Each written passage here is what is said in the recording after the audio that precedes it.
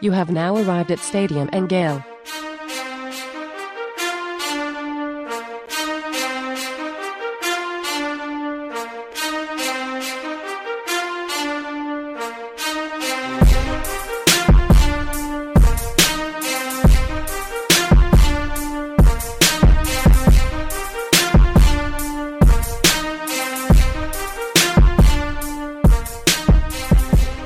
Boys and girls, ladies and gents, welcome to another episode of Stadium and Gale. It's Uncle Silk. It's your boy at 35, All-American. And Dan. We at the same corner, same time, fellas. Beautiful week. How y'all feeling? Oh, man. Feeling great. What about you, Daniel? It is Super Bowl week here in Tampa. There's a cold front coming through. There's festivities everywhere. There's famous people roaming around. So once we're done with here, I'm out there too? Searching for famous people. Yeah. Okay. You just got to be part of my people, you know? Yeah. The JW Marriott and the Marriott are about a quarter mile away from me. So that's where all the famous people are. So they're inviting me up to rooftop bars, all that kind of fun stuff. So Okay. Dynamite. not yet they haven't, but I'm sure there'll be invites. You taking the cannon? I should. It would fit right in with the Bucks. Right. Hey, but Dan, no bullshit. Yeah. So I heard somewhere they was like, obviously, because it's Super Bowl and they got to be Right. a neutral site. No cannon firing this weekend. They should just fire the cannons for everybody. Yeah, It's just a Tampa thing, right? I mean, they fire cannons for Gasparilla. They fire cannons for everything. Is that an advantage or something? Like, why do they want to let them use the cannon? That's what I'm saying. You know, we do it on we get in the red zone. They do a first down, Dan, or no? I need to find out who fires the cannon and submit my application as somebody with experience firing off cannons. I don't think they're shooting actual cannons over there, Dan. Yeah, they are. They're shooting like blanks out of a cannon. They're not shooting cannonballs. Well, then they're not shooting. There's no bullets flying out of it. What do you do? Well, I don't think you shoot a bullet out of a cannon. Well, you know what I'm saying. Same thing. Some type of ammo, right? Right. Tomato. That big boom for that small bullet. What's up, Obama? I think when the first game they were in that stadium from the old Houlihan Stadium? No, I don't, but I'll take your word for it. The old sombrero is what they called it. Okay, yeah. They was letting off the cannons, but people was complaining, saying the cannons was too loud. Yeah, so they had to do something to tone it down or some shit like that. Wow, they just get used to it. Yeah. All right. We got a lot of news. Shout out to the Gators, man. On a lot of news, good, bad, indifferent. Dan, what do we got? Yeah. Let's get the show started and we'll jump right in. So as always, this show is sponsored by our friends over at the Thomas Firm, which is going to help handle your insurance claims for property damage to your home or business. Their lawyers have well over 20 years of experience handling roof damage from leaks, storms, water damage, hail damage, hurricanes, sinkholes, fires, etc. They're going to work all over this beautiful state of Florida. So if you suspect that you have damage to your home, give the Thomas Law Firm a call for a free consultation to ensure that your insurance company is going to pay what you are owed for the complete repair for your home. No charge unless they help recover what you're owed. 813-221-2525, 813-221-2525. We've been hard on them before, so we're going to start the show by giving a shout out to the Florida Gators men's basketball team, which had two big victories over top 15 teams. They beat Tennessee 75-49 last Tuesday. I'm sorry, that was on the 19th. They beat Georgia on the 23rd. They beat Vanderbilt on the 27th. And then they beat West Virginia on Saturday with an 85-80 win. So that is two top 15 wins over the last 2 weeks. So shout out to those boys. Were you guys able to watch that game? Yeah, I checked that game out. The West Virginia game you're talking about, right? Yeah, the West Virginia game. Sorry. Yeah, I checked that out. That was a really good game. Really good game. I think Mike White did a good job. The offense and they pulled off the upset. I think Castleton, I said it in the beginning of the year, I like the way he played ball. I like his mentality. I like the way he gets busy in the paint. He's everything we thought the last guy was going to be. So shout out to Mike White, Blanco himself with a big win, man. You could definitely see the differences in when the guys really come to play and when they don't. You know, that's the issue though, like consistency. Right? Yeah. That's it. So that's what we've been saying. So like when we say, you know, X, Y, and Z ain't playing up to the standard, because we can see it. You know what I'm saying? Because when they play to how they're supposed to play, they beat good teams. So yeah, Colin Castleton won SEC Player of the Week. That's his second time this season. And I believe I was trying to find the statistic. I think he's only the fifth or sixth Gator ever to receive those honors. And that puts him right in there. Jalen Hudson was the last one to win just a couple of years ago. And then Joakim Noah was a winner in the past, but I think only 5 or 6 people have ever gotten that honor. So big shout out to Colin Castleton, the transfer from Michigan. Oh, here it is. Yep. So Colin Castleton with 2. Jalen Hudson won 3 times in that 2017-2018 year. Michael Frazier won twice. Scotty Wilbekin won twice. Joakim Noah won twice. Dan Cross won twice, and Vernon Maxwell. So Vernon Maxwell, Dan Cross, Joakim Noah, group is a bad group to be a part of. So shout out to the Gator men's basketball team. They enter the season ranked for the first time on a 4-game winning streak, and they will be playing South Carolina on February 3rd at 3:30. Strange time for a basketball game on a Wednesday, but 3:30 against South Carolina. Other big news outside of football, Becky Burley, Stadium and Gale alumna, has announced as the head coach of the women's soccer team that she will retire after the end of this soccer season is over. She says she has a few other interests she wants to explore. I know she's doing some coaching, some professional coaching and performance coaching. So I wonder if she'll move into that space. But Becky Burley was a great interview that we had this past summer. So I highly encourage you to do that. She is and has been the only head coach of Florida women's soccer, former national champion, winning coach as well. So shout out to Becky Burley. Shout out to Becky Burley, man. And congratulations on your retirement. Enjoy it, live it up to the fullest. Absolutely. Great. Getting in retirement. Becky's super cool, a great individual. I think I tweeted it earlier this week, man. Or last week, I'm sorry. But, we wish you all the best. Absolutely. Super sweet lady. We're super excited for her. Steelers Marquise Pouncey has told teammates that he's likely retiring after 11 seasons, barring a change of heart. Ahmad, with that being said, you grew up and played with Marquise Pouncey both at Lakeland and at the University of Florida. Do you have any good Pouncey stories for us? I got plenty of Pouncey stories, but, there's just – we was always together. I remember one time in high school, they got this guy's keys and parked this car on the other side of campus. They're just always doing little silly shit and mischief. I remember one time, bro, they were always into their music, right? So they had a bubble Chevy, right? So I think we were in like 11th grade, going into the 11th grade. And they had a bubble Chevy, and they had some music back there, and they had somebody put music and an amp back there and all that. We're riding down the road and it freaking smelling like fumes in there or something, and then smelling smoke and shit. And it's like, what is that? And come to find out, the amp caught on fire. Oh my god!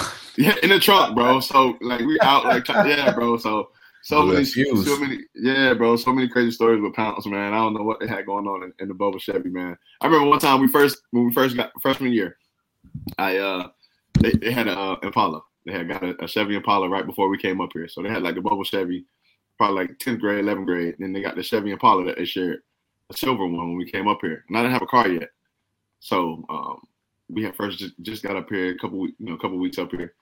And, I had a young lady say, come over. So I went over and whatnot. And, I asked Pounce, can I borrow their car? And he was like, yeah. Well, they go to sleep early. So we were all roommates in the dorms. Well, I guess I dozed off at the people's house and I woke up and I was in Lexington Crossing then. I woke up and I had just got here a couple weeks ago. I didn't know much, and I go outside and I'm like, bro, where's the car? Like where the car was parked. I know I parked the car right there, and the car was gone. Old-fashioned car, college tow. No, it was gone, bro. It was like the fog that morning was just. And the reason I woke up was to Pounce. And I'm saying, hey, come bring the car back because we got to go to the stadium. So, bro, I go outside, bro, and there's no car. Imagine what that conversation was like when I called him and said, bro, I don't know where the car is. I think it got towed.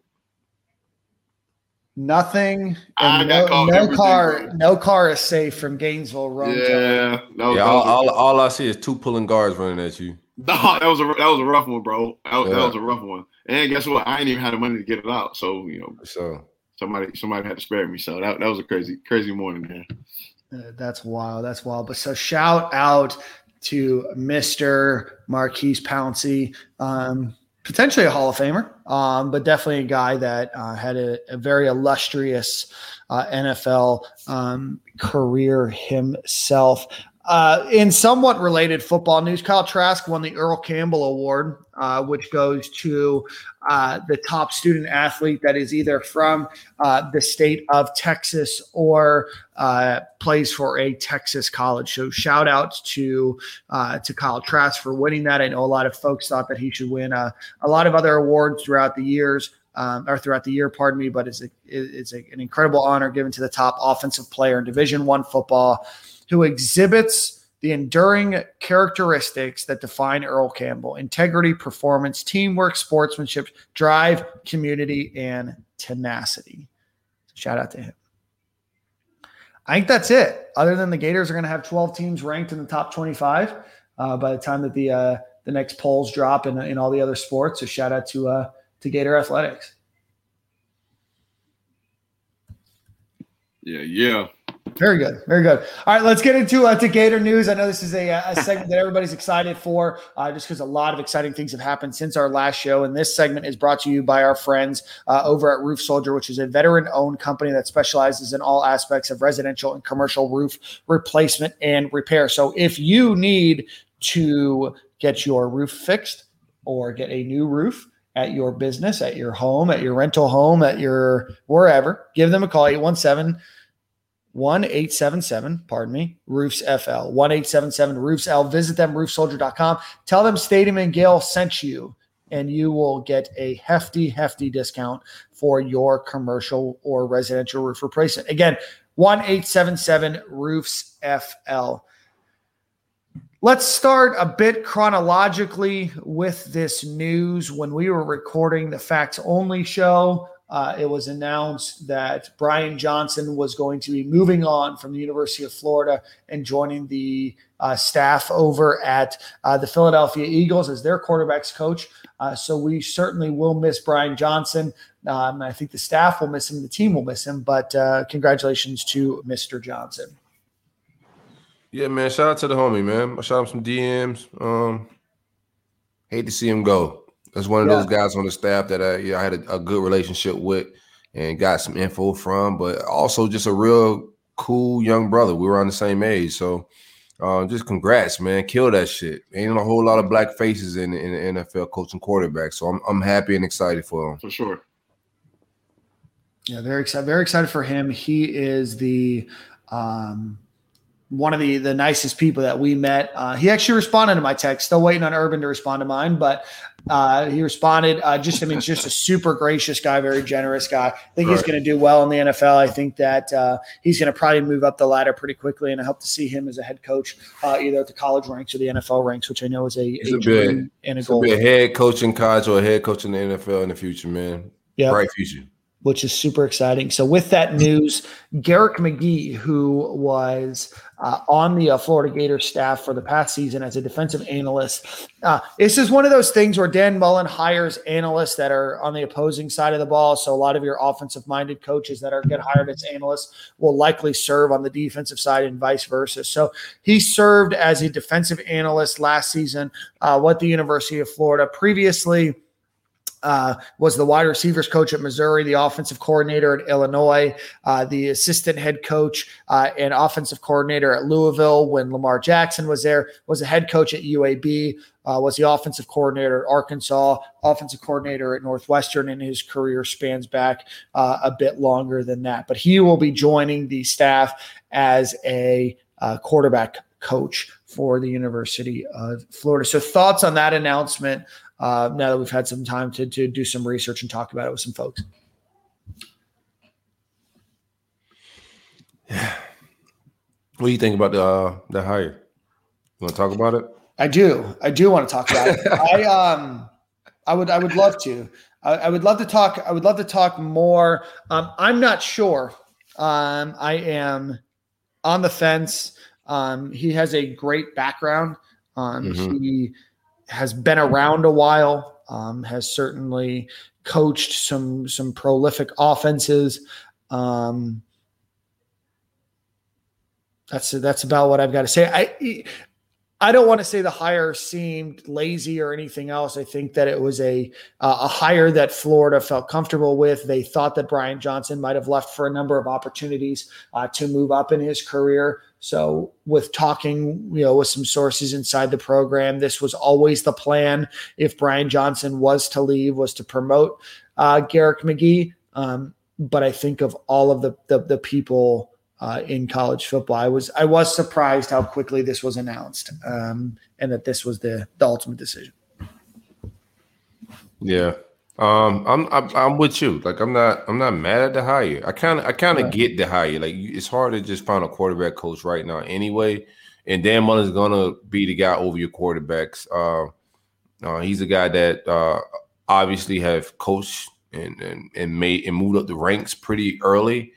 He's hit some pitfalls, but he has to have a good offensive mind. I think Dan Mullen's a good X and O finder as far as offensive coaches. I don't think he find guys that can't get his shit I mean to say the S word, that can't get his offense off. You know what I'm saying? So I get the hire. Continuity is Dan Mullen's number one thing. He likes to keep familiar faces around that gets what he's trying to do.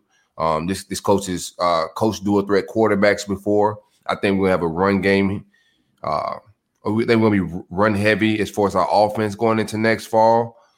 So I just think it makes a lot of sense on paper.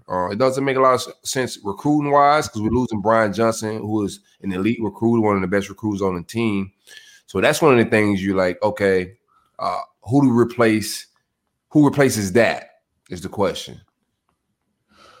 Right. Because Brian Johnson came in, there was nothing really crazy proven about him at quarterback coach either. He got here and kind of fine-tuned some things and upped his resume. But I think that the hire makes sense. I don't think it makes sense recruiting-wise. But on the field, I get it. Right. Brian Johnson was definitely a guy that would fit multiple spots when it came to recruiting. And, he would help out in a lot of different areas. And I think, Garrick McGee, I've never met him. He was supposed to come on the show today. Some scheduling conflicts came up. But when we talk to him, that'll be one of the first chances I get to learn more about him. Right. He's a guy that if Dan Mullen is, comfortable with, I mean, he does have a good pedigree.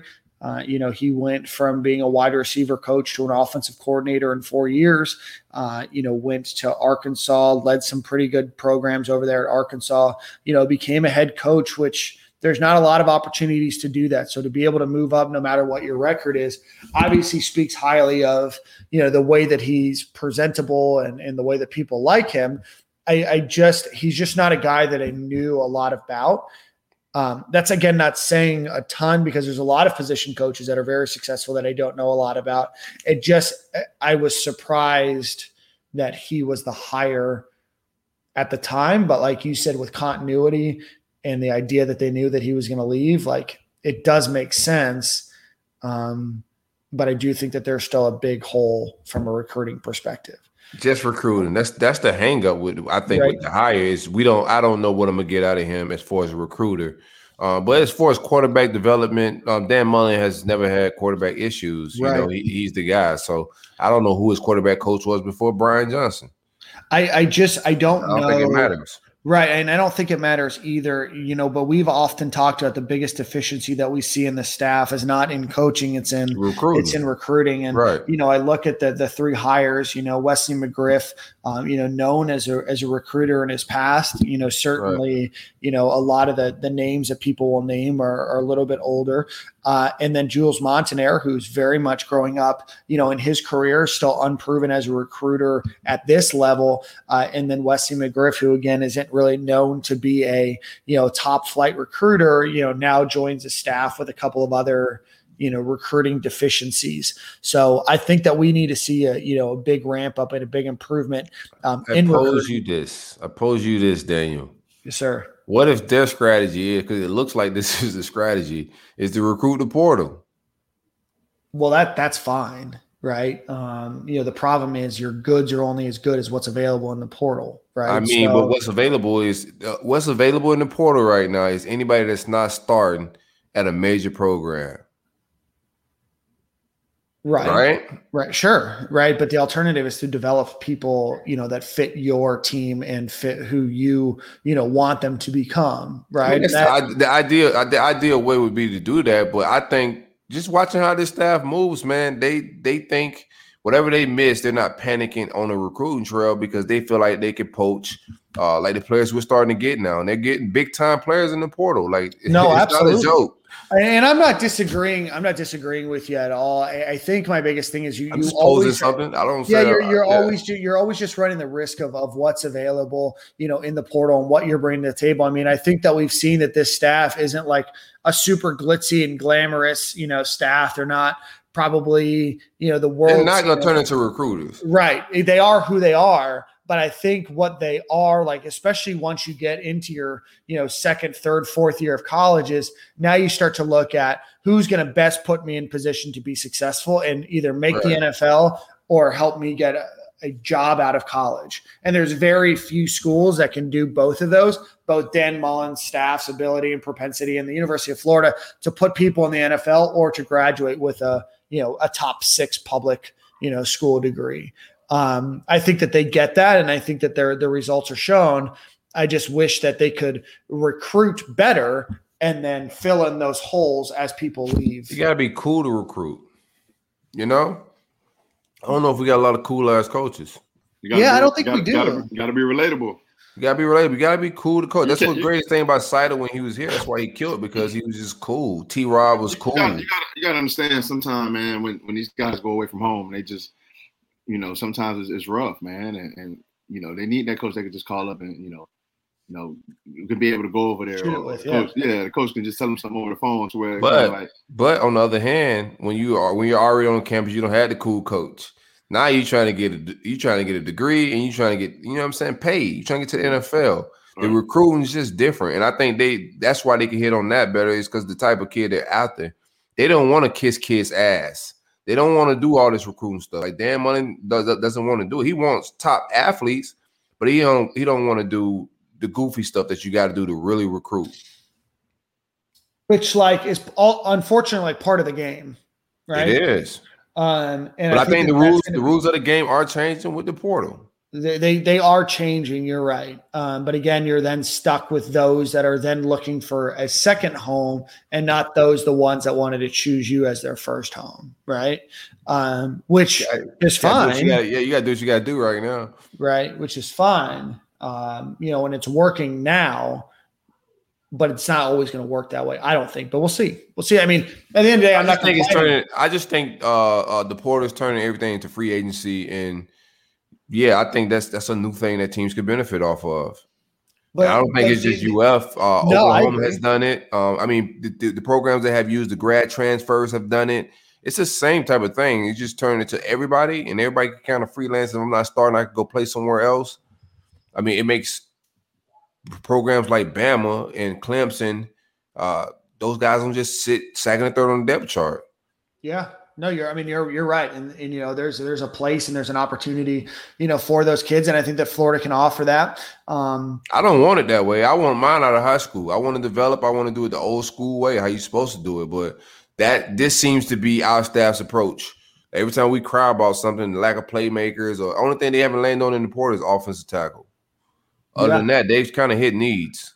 Yeah, no, I mean, they did, right? We touched on needs. There's probably some need maybe at the linebacker position, but outside of that, they went out and grabbed, Eric Gilbert, who we're going to talk about here in a second. They went and grabbed, 2 defensive tackles. They grabbed themselves a walk-on that was on Akron, roster. Not that, again, that's a huge gap, but it's, a depth grab. Anytime you can get somebody that got a scholarship. So there's definitely what they're doing is a good, 1B approach, right? But you only have a certain number of spots, right? And so unless they're not going to fill their spots up, with top flight recruits, then, you only have, 3, 4, maybe 5, opportunities to go into that portal per year. You better land on all 5 of those if that's going to really be your fallback plan. And so far they have. Yeah. I'm with you. Well, let's get into. So we had to drop a recruit. You want to get into recruiting? Well, let's get into Eric Gilbert first. We'll talk a little bit about recruiting here in a second. Florida was able to grab from LSU 2020 number one tight end recruit in the country, Eric Gilbert. Last season at LSU, he goes for 35 receptions, 368 yards, 2 touchdowns, originally from Marietta, Georgia. Announces at the end of the season that he's looking to transfer.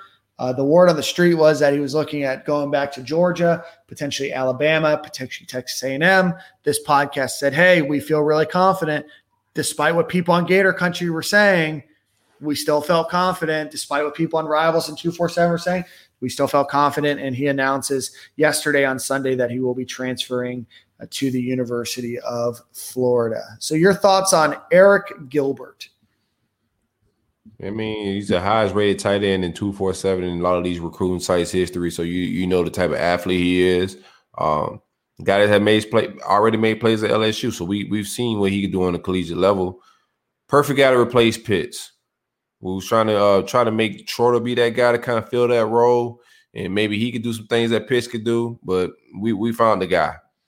Great pickup. Good job by my man Brew, who kept us in the loop with this whole thing the whole time. He shot some tweets throughout this. I think the pandemic cost us Zach Evans in this way last year. I think we would have got him. I think Brew would have pulled that in, but I think the pandemic hurt us a little bit, and he ended up staying out there in Texas. But shout out to my man Brew for bringing this one home, man. Some 5-star action.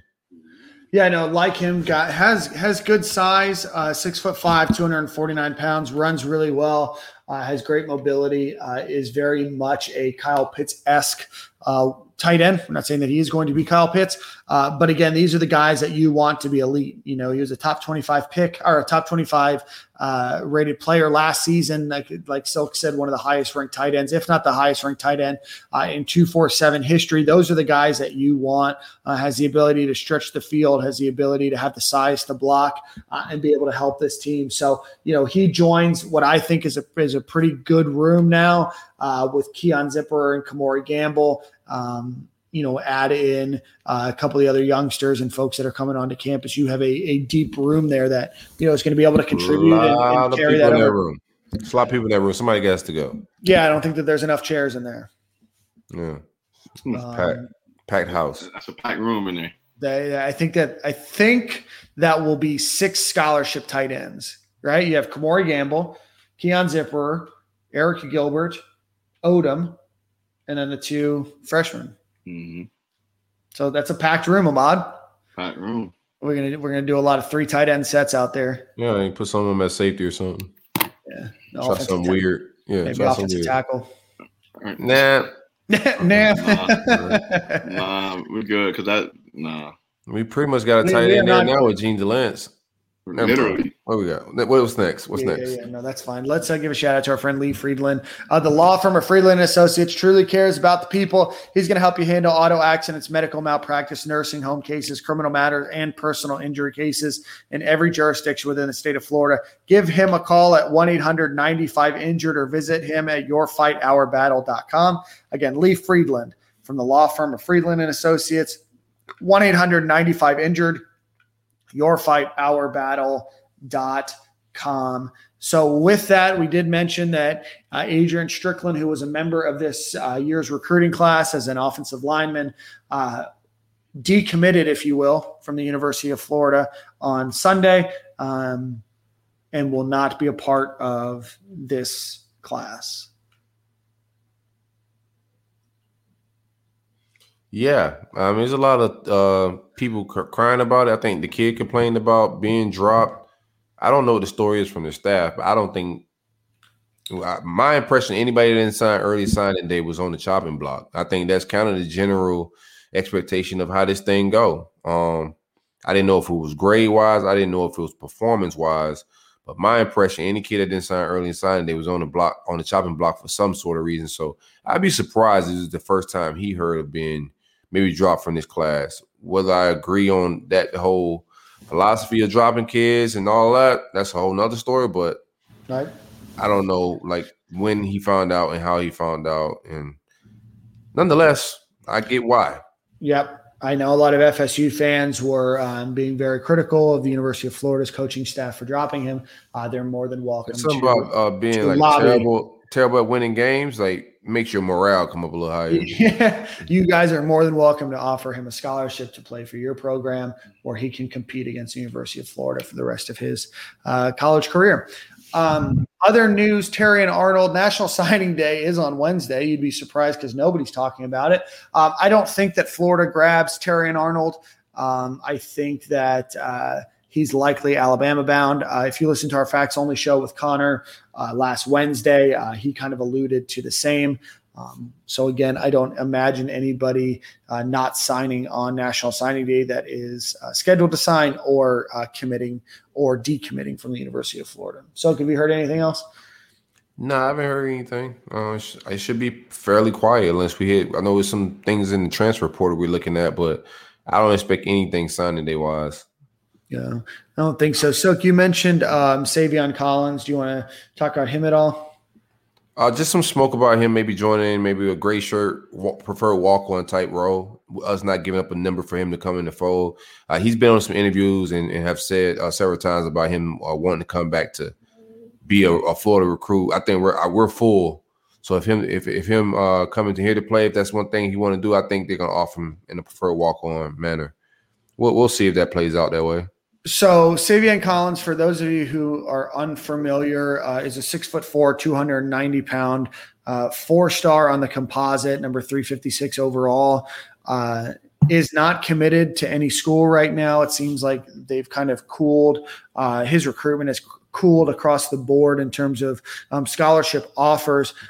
Considered to be a solid player. I know that there's some concerns about him, but if Florida's able to bring a guy like him on as a preferred walk-on, I don't imagine he would be getting a scholarship. But if there's an opportunity to earn one in the future, he would certainly be able to do that. But anytime you can get a 4-star on campus, especially from a school like Palmetto, joining the other guys from Palmetto on this team, might be a good add. And who knows where he might be able to go in his career. This might be the kick in the pants he was looking for.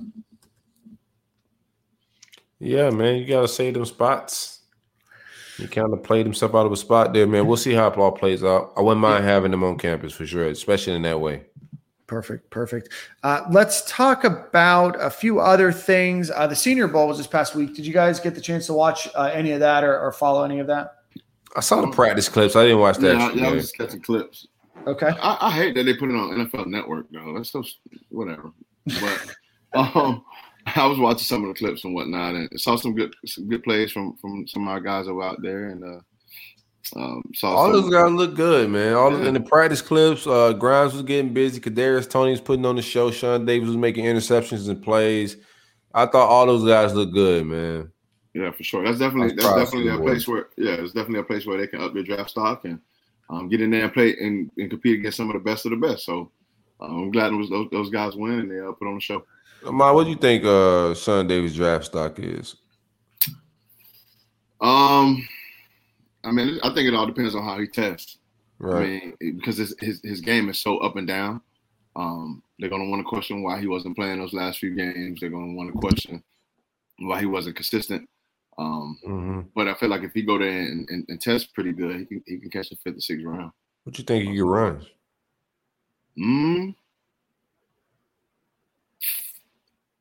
To me, maybe he looked like about a on that laser probably a low 4.5. Yeah, 4.4. That's what I got, man. I got a man like a low 4.5. He ain't gonna blaze, but he gonna get. That's good. He can get the job done. Yeah, I think a low 4.5, high 4.4 would be a real good time for Sean Davis. That's gonna put him in the 5th or 6th round for sure. Yeah, he ended up with an interception in the game. It's kind of an arm punt interception, but still an interception nonetheless. Trayvon Grimes scores a touchdown, and then Kadarius Toney does not play in the actual game, but during practice and everything else, his team awarded him as a team voted award as the wide receiver of the week for his team. So congratulations to Kadarius Toney. I don't think that there's a more improved probably positional player in college football from what Kadarius Toney did last season. in the seasons before to ultimately where he's put himself and his stock as a true wide receiver and the ability to make an impact at the next level. Yeah, it's just dope to watch, man. Bro, because he almost made a terrible decision last year with going pro, and just to see him come back, make the business decision, the right thing, and finish this thing right, it's just dope, man. I remember this guy first stepping on campus and played that first spring game. Remember that? Right. I think he had like a long run and whatnot. I was like, man, I'm excited to see this kid and to see how from that spring game, I think he was playing quarterback then to leaving and the way he did, man, it's phenomenal. Dope stuff. And check out the Joker music. If y'all ever check out the Joker music, it slides a little bit, Dan. Does it? Yeah, it slaps a little bit. You gotta be your taste. You gotta be ready to turn up a little bit. Who would you compare him most to that I would be familiar with? Kid Cudi. Around that okay. Yeah, straight out of Cleveland, Ohio. No, I just think his music a little different, odd. He's in his own lane. Hey, I'll take it. Hey, be who you are, right? There's only one you, so he's been who he is. So. Let's see. I don't know if there's a ton of other news out there. We've got a big interview. Oh, here's some news. The odds are starting to come out for next season. Mm-hmm. Florida right now is 60-1 odds to win the national championship. Do you like those odds? Do you think that sounds about right? I'm ready to up the bets. I'll be honest with you, man. I'm ready to lie. We got Gilbert, we got Bowman, Naquan still back there, Hendo ready to do what he got to do, Jacob Copeland ready to set the world on fire. I got some weapons, Dan.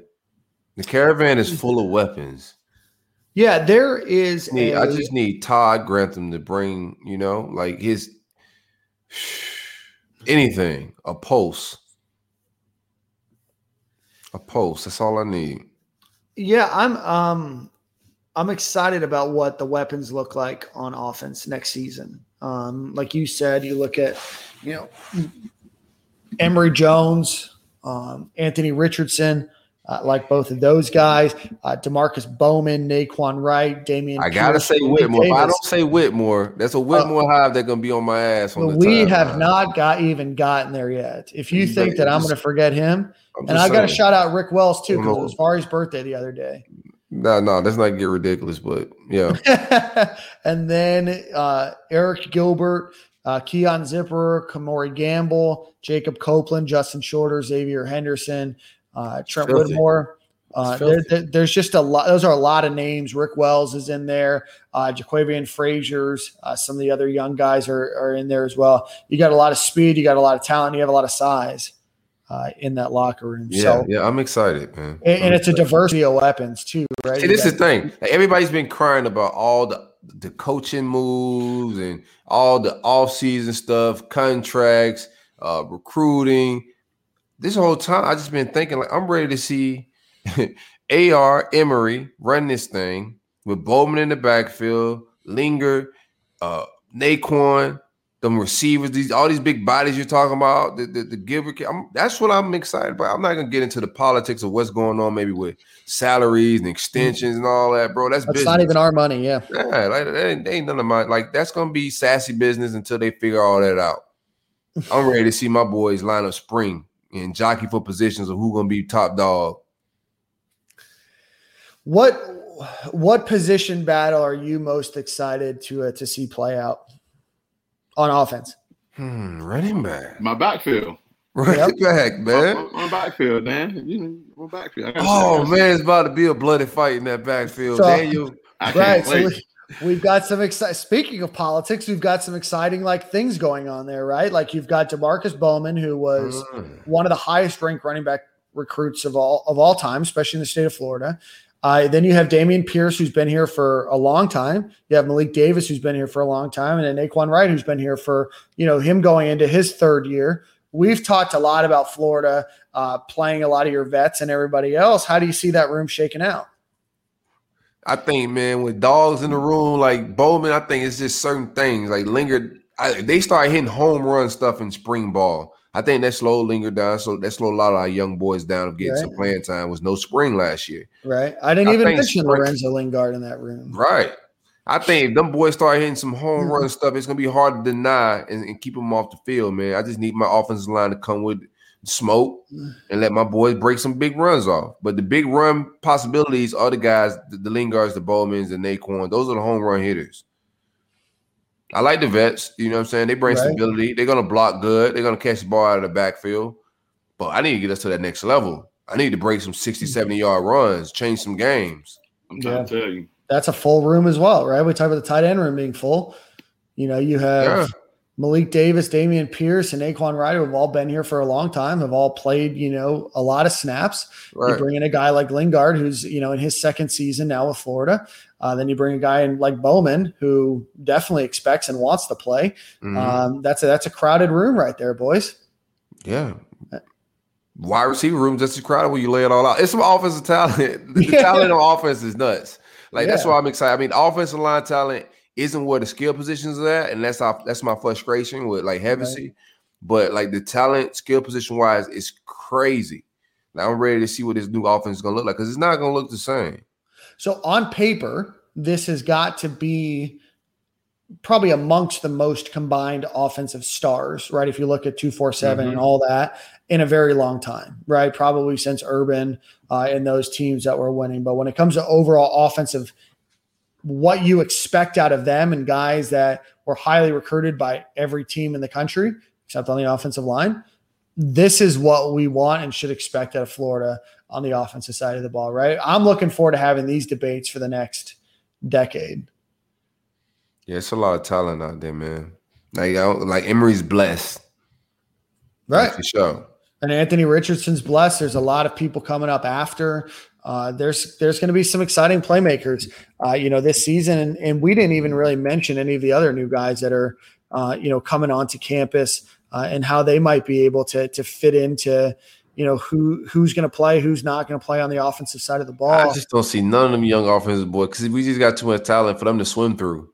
Yeah, I mean, like Dejon Reynolds, highly ranked guy as a wide receiver. Is he gonna come in? Do you see, a guy like Nick Alfness or boy about to wait, or Gage Wilcox at tight end play at all? Nope. Boys gotta wait, man. So all in all, like I guess Florida didn't have a ton of Marcus Burke as a highly recruited guy, but you start to think about it, and I don't think there's one player on the offensive side of the ball that I would expect is going to play next year. No, not as a freshman coming in. No, them boys is vibing. I mean, look, Dejon Reynolds, Nick Elksness, Carlos Del Rio, Jalen Kitna, Marcus Burke, Yep, Moogerbill, Gage Wilcox, Jake Slaughter, Austin Barber, and Rocco Underwood. He'll get some playing time at long snapper. And then Deviah Hammond, who I don't think is going to end up on campus. I don't think one offensive player. I don't think that entire offensive group takes more than 10 combined snaps next year on offense. I'd side with you on that bet. Defense, we're going to see some of them boys play for sure. Yeah, absolutely. We'll get into defense a little bit more next week. Speaking of defense, why don't we get into our interview for today? We were supposed to have a coach on. Unfortunately, some scheduling conflict came up, and we will look forward to rescheduling that. But we were able to get a great guest in Brad Culpepper, who will be joining us. So if you are looking for a new mortgage, look no further than our friend Carlton Black with Envoy Mortgage, who's licensed in Florida, Georgia, Tennessee, and Virginia. He's going to help offer you all sorts of home loans, conventional loans, FHA loans, VA loans, fixed rate loans, adjustable rate mortgages, jumbo loans, and more. He'll help you refinance at historically low rates, and he'll help you secure the best rates the markets are offering. Also, if you're a real estate agent, look to partner with Carlton as well. 404-769-5501. See Black at envoymortgage.com. Again, that's Carlton Black, 404-769-5501. Let's get Brad Culpepper on the show.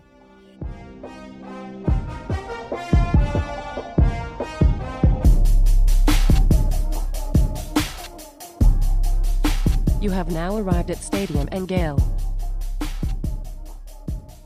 And joining us for the first time on Stadium and Gale is former consensus All-American, former SEC champion, first team All SEC.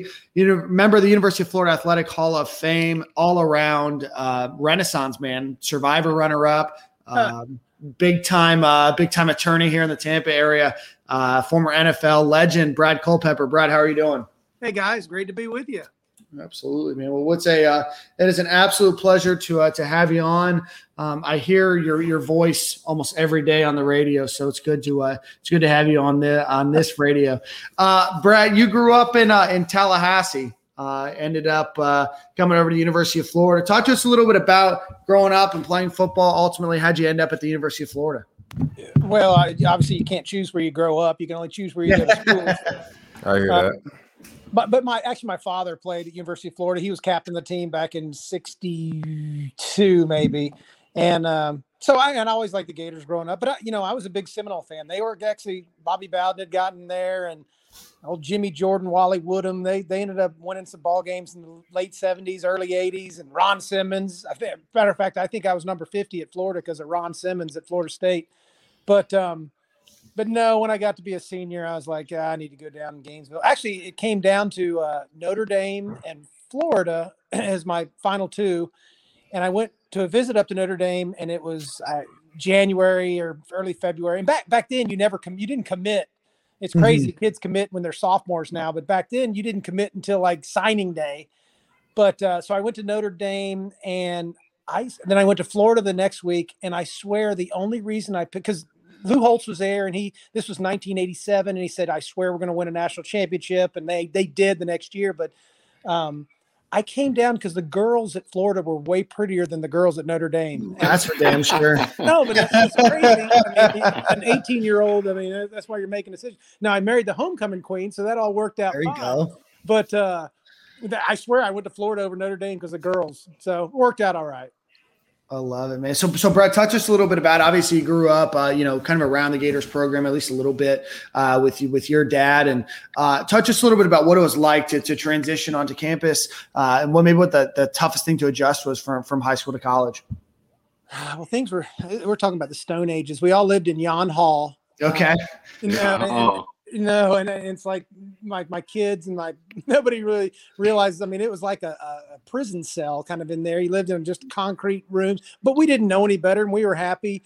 But I think the biggest thing I got there, and just my roommate, I got put with somebody who didn't live there, so I was kind of by myself. And the funniest thing, so we had mattresses that had plastic on it, and so my roommate didn't stay there. He was an older kid. I actually had a spine infection, and I came to Florida late, like 2 months late. That all the rest of the freshmen came there, and I ended up getting sick, and that's a whole nother story. But anyway, it's funny. So I got there as a freshman, and I go in my room, and I see that there's plastic on his bed, and I see there's plastic on my bed, and he's not there. And so I've got no one to really ask because I'm late.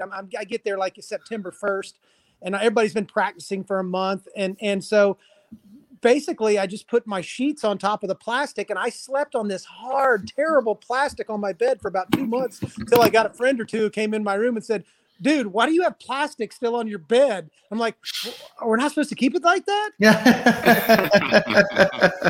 I don't think I've ever told anybody that. It's kind of funny. But I think that was my biggest adjustment, getting into Yon Hall and trying to figure out the ins and outs. Dude, I love it. I heard a few Yon Hall stories. Oh my God! They would always try to put cameras up in the corner. Let's share some stories to keep girls up. And Basically got some good stories. We got to get Basically on here to get some Yon Hall stories.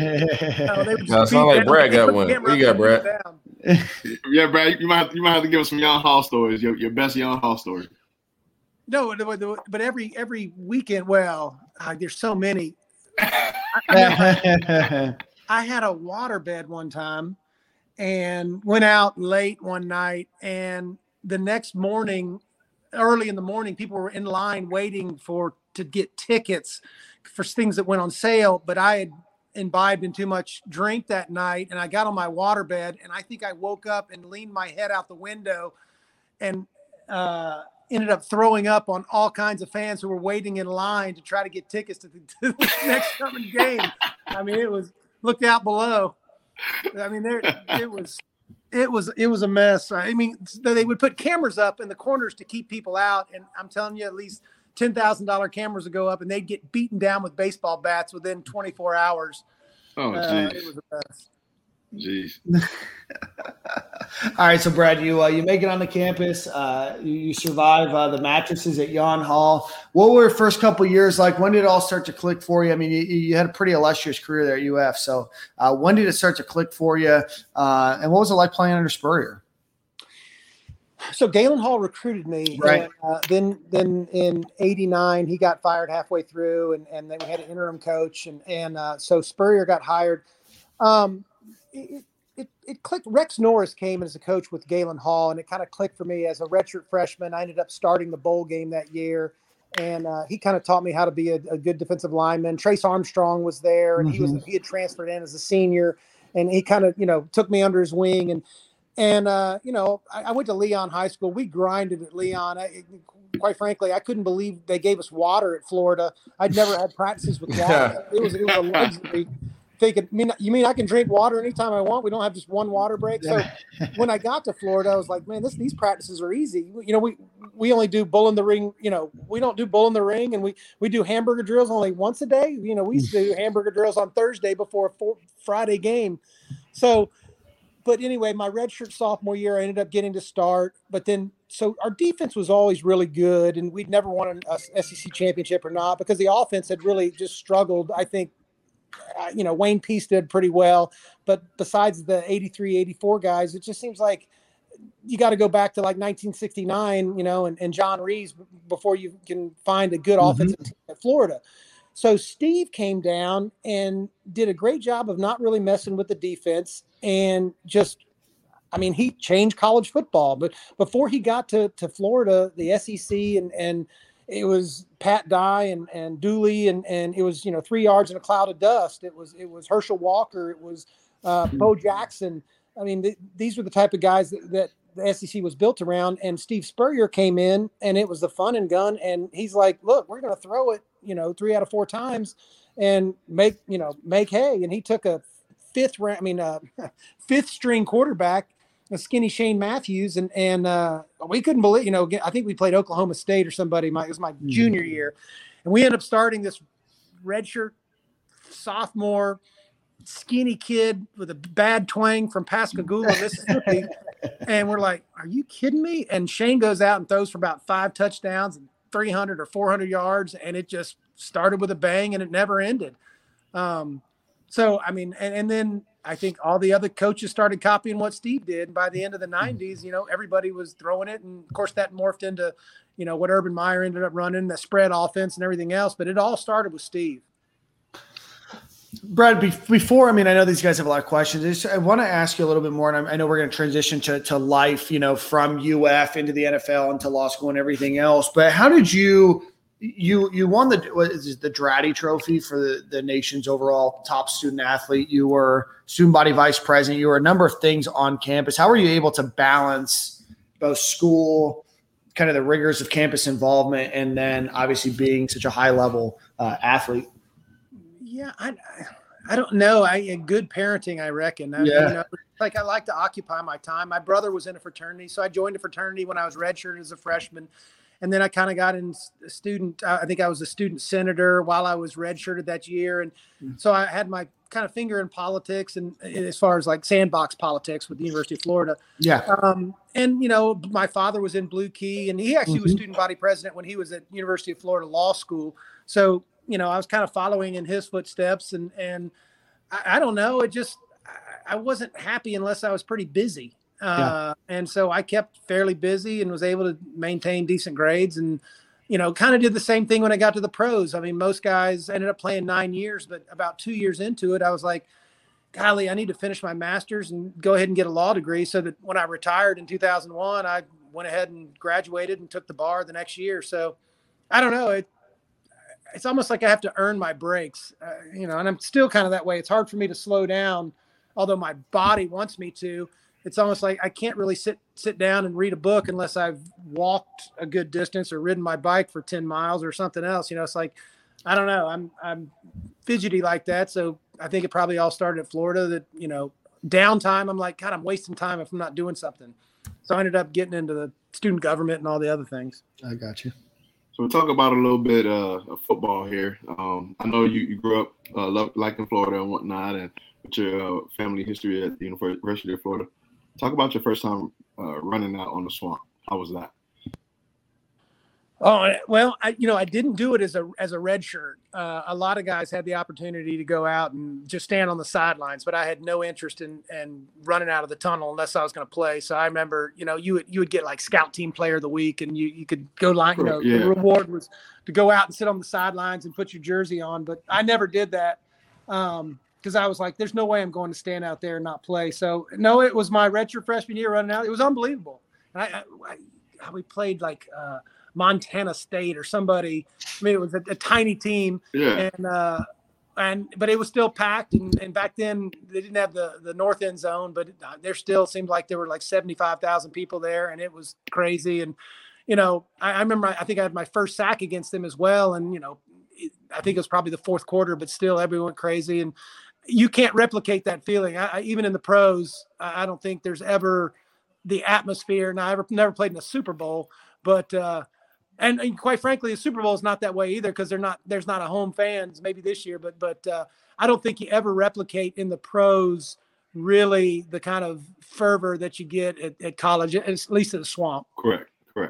Yeah, definitely playing in the Swamp was totally different than playing in Tampa. You go from freaking 90,000 fans. So when I was playing in Tampa, it was kind of blackout still. So it was probably maybe 60,000, 50,000. So it's definitely a difference. So, coming to the University of Florida, running out in the tunnel and having a great career.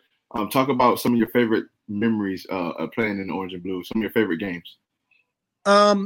So my junior year, the biggest, I think that the turnaround game or the big game for Steve Spurrier, and we really thought we were good. I think we started out pretty hot. My junior year, this is 1990, and Steve's first year. And we had our first big challenge of going to Tuscaloosa and playing Alabama at their place. And we ended up kicking their ass pretty good at their place and played a good defensive game. Shane really played well. I remember, I just remember one play where I think Hollingsworth was the name of the quarterback. And I was right near him and I couldn't quite reach him. I remember I kicked the ball out of his hands and caused a fumble. Back then there was no replay, so they couldn't say it was kicking, but I remember I got a sack kicking the ball out of his hand. But then I remember the next year, my senior year, we played Alabama again, and Alabama was actually the last. We ended up beating them 35-3 at home, and there was a little backup wide receiver on the team named Dabo Sweeney, and I didn't know he was on the team, but we had I think there was a guy named, I'm telling you names, but it don't matter. There was a kid named Barger, and he played guard, and I was killing him all game. There was a fourth down, and I jumped on over him and made a tackle behind the line of scrimmage, and it was on a fourth down play, and it was actually 0-0 at that time. And so we got the ball back, and we ended up scoring, and that led to the 35-0 shellacking. Fast forward, 25 years later, I had no idea Dabo Sweeney was on that team, and my kid's getting recruited by Clemson, and I go, hey, nice to meet you. He goes, I know you, Brad Culpepper. He goes, you're the reason we won the national championship the next year in 1992. He goes, because our team got so screamed at and our coaches were so belligerent about Barger and how crappy he played against you. We never lost another game. And it's true. Alabama didn't lose another game that rest of that year and then went undefeated the next year. Anyway, that was a big game in 1991. And then the biggest game we had probably was against FSU in 91 because we had lost to this. Of course, it was my hometown team, and we had lost to them 4 straight years, which had never really happened. And they came down to the Swamp, and we ended up beating Casey Weldon, who he was running up for the Heisman, a great player. And number 10 was on the sidelines, Derek Brooks. I always tease him. I see a picture of him and Brad Johnson during that game, screening their neck around to try to see what's happening on the field while we're sacking all their quarterbacks. But anyway, we ended up beating the Seminoles 14-9, and that's definitely the highlight of my senior year, last game of the year. Nice. I think defensive tackles are wrapped a little different, Brad. I want to ask you. You say you played your second year on campus. It's hard to start early. The closer you are to the ball, the harder it is to get on the field. I think heading to college or pro, What was it like? Well, like, do you think you guys got to be wrapped a little different? No, it's I have one son who is a quarterback, and I have another son who's a defensive tackle, and I would explain it like if there's a brick wall right there, my quarterback son would say, well, why would I want to run full speed into that brick wall? And my defensive tackle son would say, you got it, and run straight into the brick wall and hit it as hard as he can and knock himself out. So, I mean, it's definitely a different mentality. You can't play scared. You got to play with confidence. And I mean, you got to be quick and smart and tough and everything else. But, as you well know, Ahmad, in the pros, it's not about playing. Anybody can play when you're feeling good. It's about how you play when you feel bad. Right. And, the toughest guys are able to, play through, jam thumbs and jam toes and pulled things and that, because listen, 16 games in the NFL is a lifetime. And by the time you get to week 17, and then you get the playoffs, I mean, you are beat to hell and it's how you can perform like that. But that's kind of a defensive tackle mentality. And I think those that can be tougher than the rest are able to outlast the others. Now you had an All-American career at University of Florida, was solid in every aspect as far as playing. The film was there. What do you think the reason was you slipped in the draft? Because I was tiny. I was 6'1". I mean, in college, I was probably 6'1", 245, 250, soaking wet. And, I was real strong. I could bench 500 pounds and I could squat a lot. And so I was quick, but that just doesn't translate, for drafting.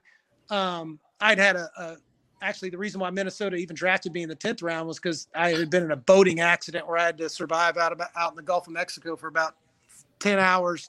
That's a whole nother story and take you a whole podcast to get through that. I got rescued in the middle of the night with my dad out scuba diving in the boat. We got a little time. We got some time. We don't have the radio breaks. But we were scuba diving and the boat sank about 20 miles out and we ended up getting rescued. But the point was that they said, listen, if he can, they had read the story and they said, like, this guy can survive out in the ocean. At least he can give us some camp fodder and give us some good looks at camp. And then we'll cut him after that. So they ended up drafting me. And then, so going into the first preseason game, I was like 5th on the depth chart or whatever else. Then going into the first preseason, Johnny Randall, who was in front of me, got hurt. Then they took a defensive end and put him in front of me and he got hurt. And then I think they put an offensive lineman in front of me and he got hurt. So they actually went into we had opening preseason game against Kansas City and they kind of put their hands over their eyes and said, all right, we'll start Culpepper and see what happens. So I ended up, I had 2 sacks and I actually led the preseason with 5 sacks that year and started opening day against Green Bay on Lambeau Field. So we ended up winning. And then Johnny got back and you probably heard of Johnny Randall. So he did pretty well. So I backed up. He did all right. He did all right. Yeah. He played a couple games, right? What was the difference? And this is kind of a weird question. I ask a lot of people that play in the NFL. What was the biggest difference between, college and the NFL for you? God, you have to be your best player every single game. Yeah. Every game. And when you play in college, you want to be your best player every game, but there's sometimes just natural letdown. You're playing, the smaller teams, Division II or something. You don't have that mojo going, but you do that in the NFL, one snap, and you can be embarrassed and put on your back, and all you have is your film, and it's just it all matters, and there's a lot of insecurity in the NFL as far as like just worry, not only every game, but every practice, and they're always trying to replace you. So the intensity is unbelievable. And to harken back to when I was talking about the preseason, I couldn't believe the difference my rookie year. Now, eventually, as I became a starter and started over 80 games or 90 games and, played in 135 games, I really got into a rhythm of being a starter in the NFL. But early on in my career, it was a big adjustment for me. The speed of the game was, I played 4 preseason games my rookie year. And then I'll never forget the feeling I had in like the second drive of Green Bay. And it was actually Dan Majkowski's last game before Brett Favre took over. I think we beat him and they started putting Brett Favre the next week. But anyway, I'll never forget how fast I couldn't even catch my breath. I mean, they were just, they started at the 20-yard line and maybe it was 3 downs. They got a first down, 3 downs. They got a first down. And next thing you know, I'm like on my 8th or 9th play in the first drive. And it's going so fast. And these guys are so big and they're so, I mean, it's just, my memory is just colors just going all around me. And I don't even really know what's happening. Then of course they kick a field goal or something. Then I come back out in the second series and the same kind of thing's happening. It's like, you can't even catch your breath until you can catch your breath. And right. So these are thoughts that I really haven't had since I was doing them. But if I really You're welcome to tell the difference, I mean, the speed and intensity is just paramount. It's just like Pee-wee to high school or high school to college. I mean, there's a big step, but in the pros, you have in high school and college, there's time for you to adapt and kind of get used to it through practice and through getting in a game here and a game there. You gotta be there. In the pros, you're thrown in the deep end, and if most sink, most can't swim. But if you can swim, you can do it. But that's a tall order. Hey, Brad, I couldn't swim, so it's all right. in real life or in the NFL? I couldn't swim, so. No, most can't. Listen, and there's a lot of great players that can't swim. I'm telling you something, and it's certain situations too. Look, I was fortunate to get in defenses that I could play and be successful because there were some. If I played in a 3-4 defense or had the 2 gap, I'd have never played 1 snap in the NFL. Right. So I got in a 1 gap penetrating style defense. I had Tony Dungy, as my defensive coordinator in Minnesota, and then ended up with Rod Marinelli as the defensive line coach in Tampa. And these were, and then got, Dungy as my head coach. So I was really fortunate. I think there's some situations where great players get in bad situations and, sometimes they're off the field situations that keep them out, or they're just playing in a system that doesn't accentuate what they can do. And it's just bad luck. And so I was very fortunate to listen, if Johnny Randall doesn't get hurt, doesn't pull a pec, I may never have played 1 year.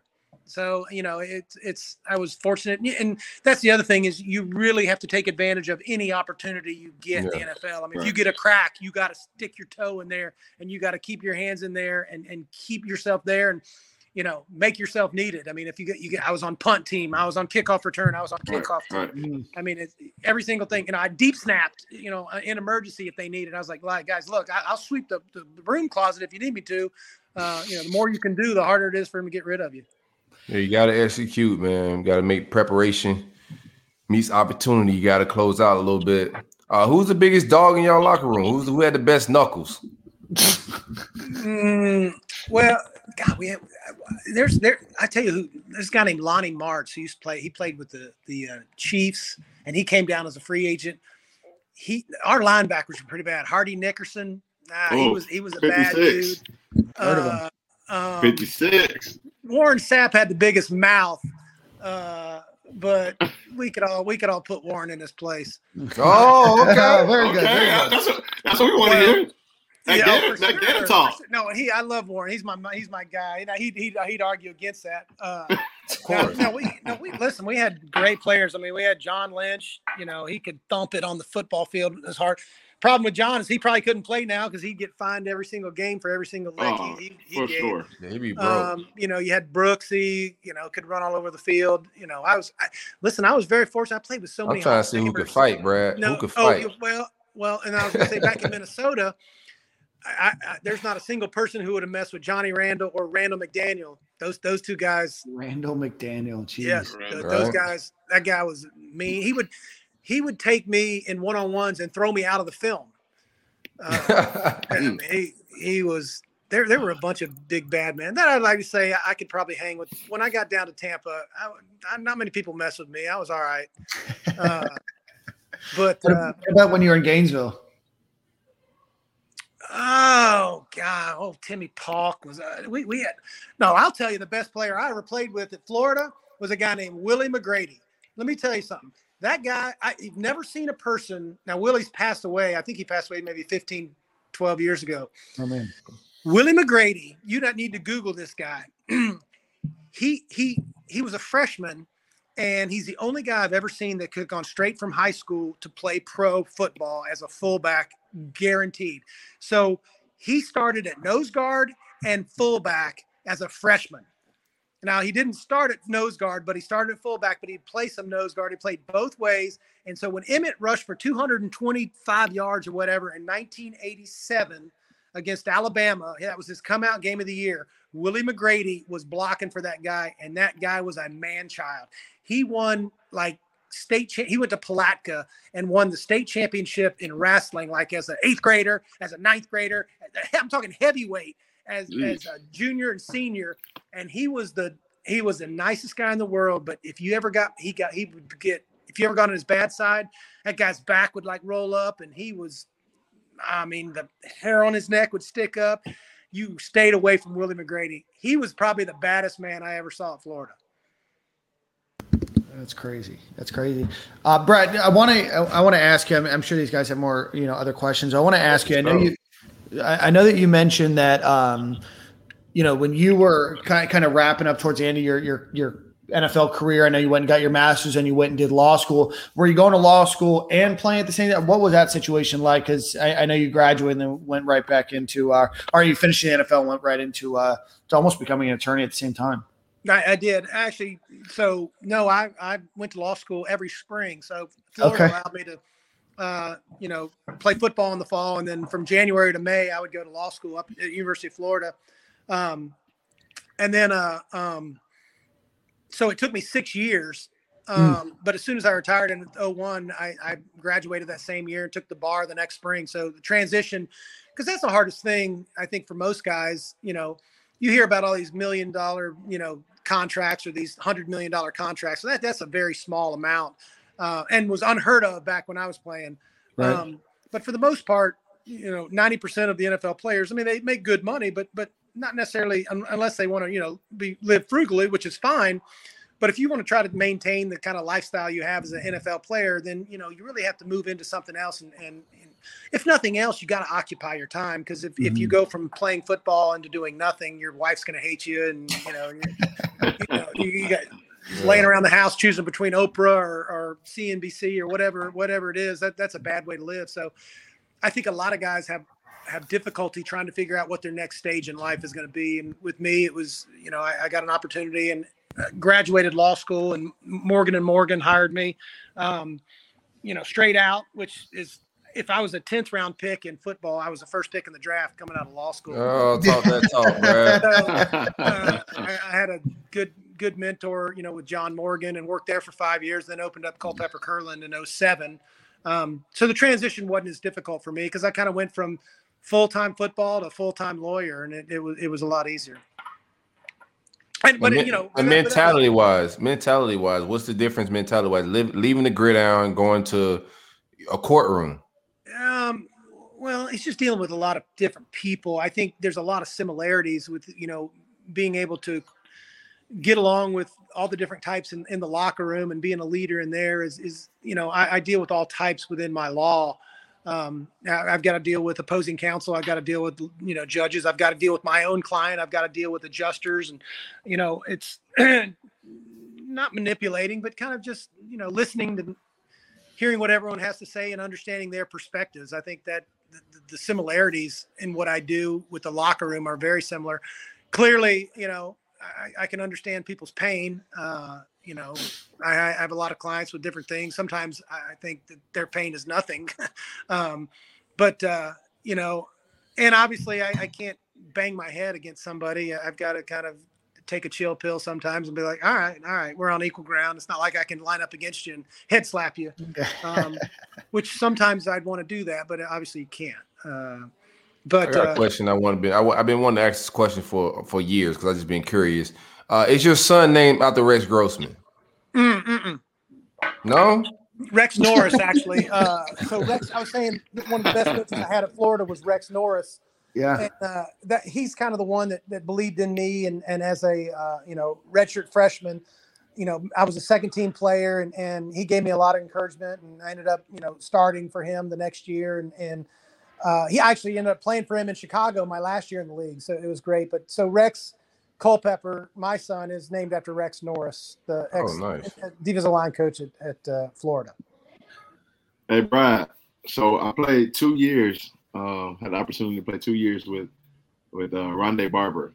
Talk talk about playing with Rondé. How was that when he was a younger Rondé? Yeah, no, Ronnie's a great football player. Let me tell you something. But it's funny. He got a slow start. They drafted him in the second or third round, and they were going to cut him the next year. You know, I think he ran a 4.6. I mean, he was not a fast guy. And Ahmad wishes he ran a 4.6. I get it. Well, I know. we all did. But you know, typical cornerbacks are 4.4, 4.3 guy, 4.2 guys. Right. And you know, Rondy, you know, wasn't fast. He wasn't over big. But you talk about a tough player who was always around the football. We couldn't believe it. I think you know, you talk about good fortune. He got on a team where our defensive line got after it, and we got on the quarterback within 2 to 3 seconds. So the cornerbacks really didn't have to cover very long. Yep. So his second year, he ended up playing a little bit of slot, and he just kept making plays. He was always around the ball. I mean, it was crazy. It was like the ball would be tipped, and no one would be around except Rondé, or there would be 100 people around, and the ball would end up in Rondy's hands. I mean, he must have had, you know, 30 picks and 30 fumble recoveries and 30 sacks. I mean, he was always around the ball. And the only way I'd explain Rondé Barber would be he was a great football player. He didn't do one thing like the best, but he did everything really well, and he was always around the football. And I think that's one of the best attributes you can say about any football player. And I think both he and John Lynch will be in the Hall of Fame. You know, John probably sooner than later. And I think Rondé will follow him, and it may take a second, but I think he'll get in there too, and deservedly so. I mean, those guys were great players. Yeah, I remember being a rookie and looking over at Rondé, and his freaking playbook was bigger than everyone else's, partly because of the notes that he had been taking like he was a rookie. So I thought that was kind of cool. He gave me his last game jersey that he ever wore. I knew he was going to retire after it, and I like put him to the side, and I was going to pay for it, and gave it to me for free, and like signed it and stuff for me. So that was pretty cool. But I asked him one time. I always tell the story. I said, "We used to always stretch, and Rondé would never stretch, Dan. Never. I always would take notice. I'm like, why don't you ever stretch? So one day I put him to the side. I say, Rondé, I say, how come you don't ever stretch when we stretch? And he looked at me with the straightest face ever. I swear to God, he goes, "You ever saw a cheetah stretch before he catches his prey?" And he walked off. And I'm like, what? Like, bro, you're not even that fast, bro. Like, you probably old. I'm going to use that the next time that I'm running after something. And I will never forget that, bro. So that's one story I can always tell Rondé, bro. Because he looked at me dead in the face. Cheetah's probably stretched. So if I pull a hammy, I can send my my hospital bill straight to Rondé Barber? To Rondé. You got to send to Rondé. You know, that's a rare breed that can do all that. No, I've heard other people say, listen, you never stretch before a bar fight, do you? And I was like, well, no, you're right. Somebody hit me on the head with a bottle, I wouldn't say, hold on a second, let me stretch. The next day, I'm gonna wish I would have stretched. You know what I'm saying? Maybe that night, shoot. Hey, Brad, who's the greatest Culpepper of all time? There's no question about that. Who, your grandfather? Dante? Yeah, no, I thought you were talking about Who you got? No, your grandfather? You got y'all got. Fact, I sent a funny sign. So on the island, I live on Davis Island here in Tampa, and my direct neighbor is Tom Brady. He lives right over like 20 feet. Yeah, you the away. GOAT, bro. You're right. You're right. So do we get an invite to the pod? Well, he doesn't tell you that's normally A-Rod's house or Derek Jeter's house. Derek Jeter's house. Oh, talk that talk. You the GOAT, Brad. Yeah. No, but so what I'm saying is that so everybody's putting up these signs that said the GOAT is my neighbor. So I took a picture of that and sent it to Brooks, Sapp, and Lynch and said, look what I saw in Tom Brady's yard. The GOAT is my neighbor. And I said, see, he knows what time it is. Yeah, he do. I love it. He has that in his yard because he knows the GOAT is his neighbor. No, I'm teasing. That is hysterical. Brad, I want to talk to you about your time on Survivor. You and your wife were both on it. What was that experience like? I mean, both on TV and then all of that extra time that's not on TV. What's that whole experience like? Well, we both played 2 times, and we both, ended up being finalists and runner up. And so what that means is you're basically on the island for 40 days and 40 nights. But you have no bath, you have no brush your teeth, you have no toilet, very limited water. You're sleeping in dirt. There are bugs. It's hot and cold. It's rainy. Sounds like football practice. It's the best. I would do it any day I could. I love it. Would do it again in a heartbeat. It's miserable, and you got to just love the misery, embrace the suck. And I loved it because I and my wife played before me, actually. And so before she went, I was like, listen, honey, as long as you're all running in mud, I go, you'll run faster than anybody else. And so, that's kind of the mentality. It's totally like football. It's miserable, but you got to know that everybody's on the same page. So, I can out-tough any of those people. Definitely dealing with the people is the hardest part of the thing. The elements is simple. But having to deal with all the different types for 40 days, it's hard to fake it that long. But no, it was a great experience. My wife would never do it again, but I would definitely do it again. What's harder, survive in Survivor or survive in marriage? Well, for me, marriage is easy. So, we're the same person. I think we're lucky with that. We kind of grown together. I've been married 28 years. It'll be 29 years come May. And, I say easy. Obviously we have disagreements and everything else. And you really don't know marriage till you've had kids. So, we've got 3 kids. We've had 1 kid that had cancer, and, we overcame that. But my wife and I, we think alike. We're the same person. And I think, I don't know if that's luck. Maybe that's like, getting on a good NFL team. I found the perfect system for me. I like that. And there's some people that don't find the right system, and there's nothing wrong with that. And I like that. I would be first to tell somebody that, look, if you're not in the right system, it's nobody's fault, but get in a better system for both of you. Talk that talk, Brad. I like all that. I like how you transition. Marriage, be a marriage counselor when he's being an attorney, Marriage counselor 101, right?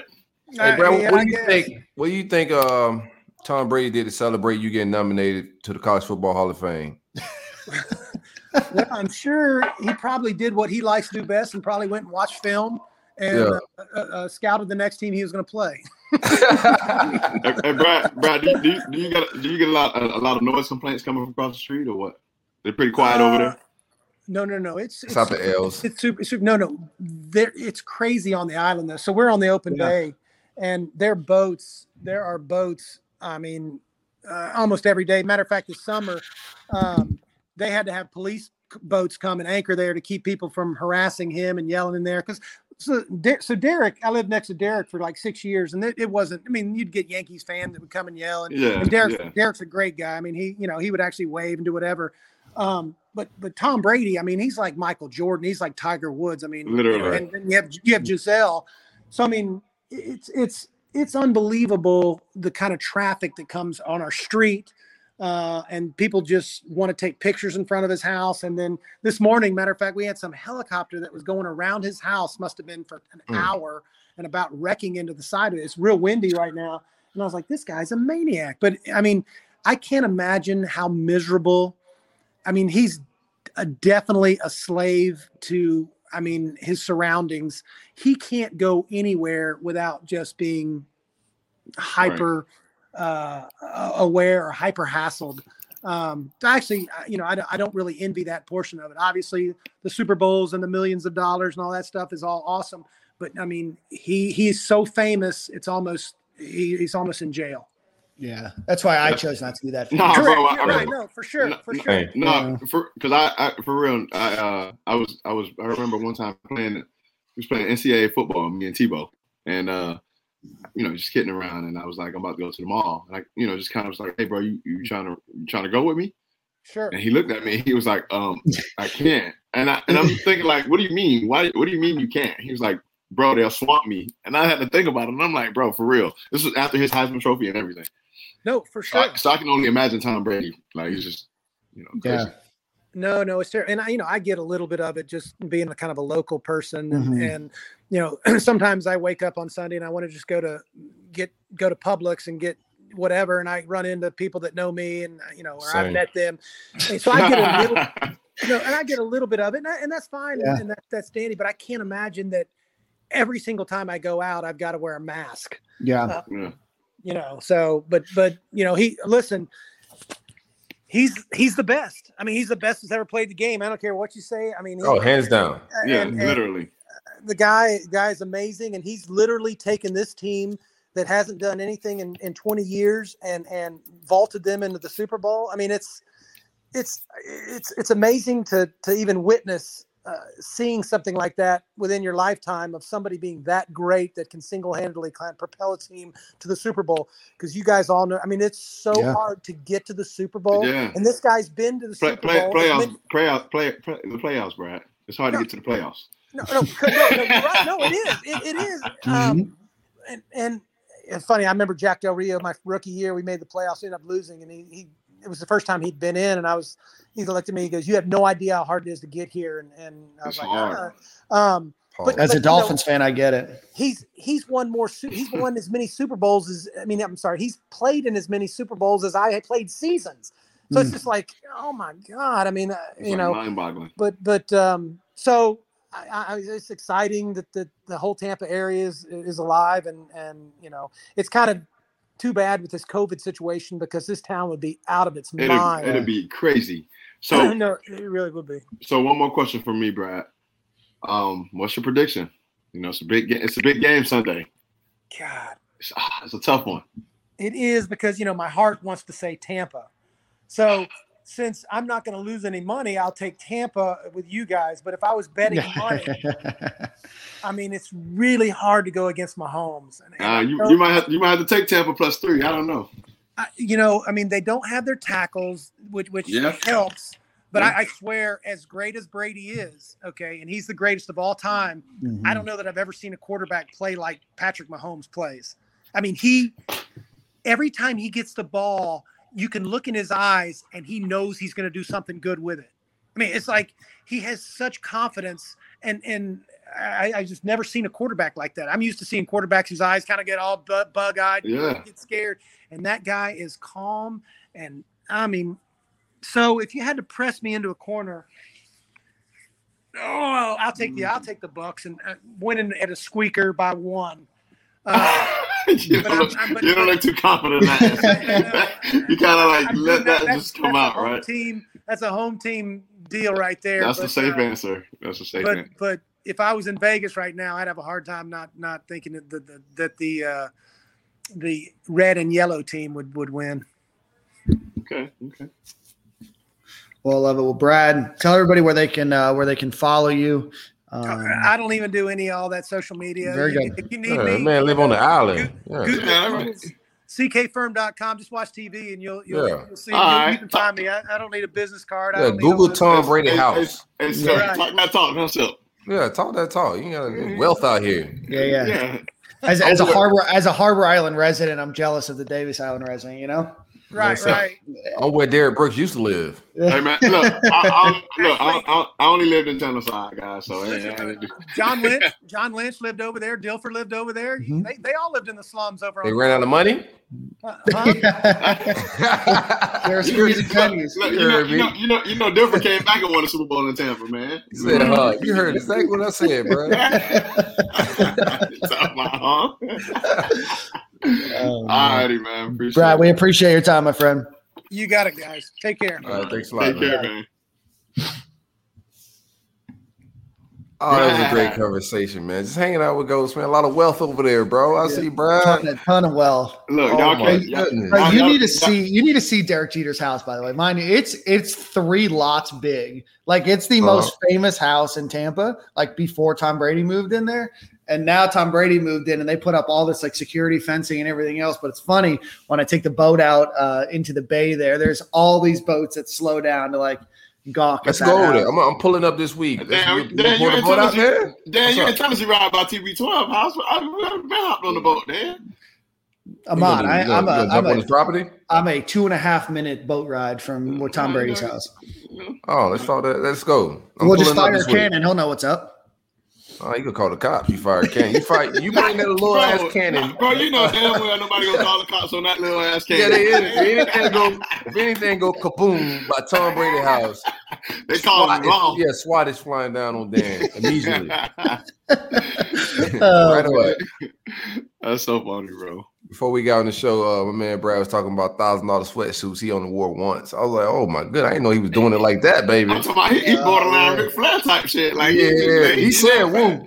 He said woo. A quick one though. Like woo. Yeah. That's that I personal like injury the law humble firm. brags. Like, yeah, Dave Brooks used to live here.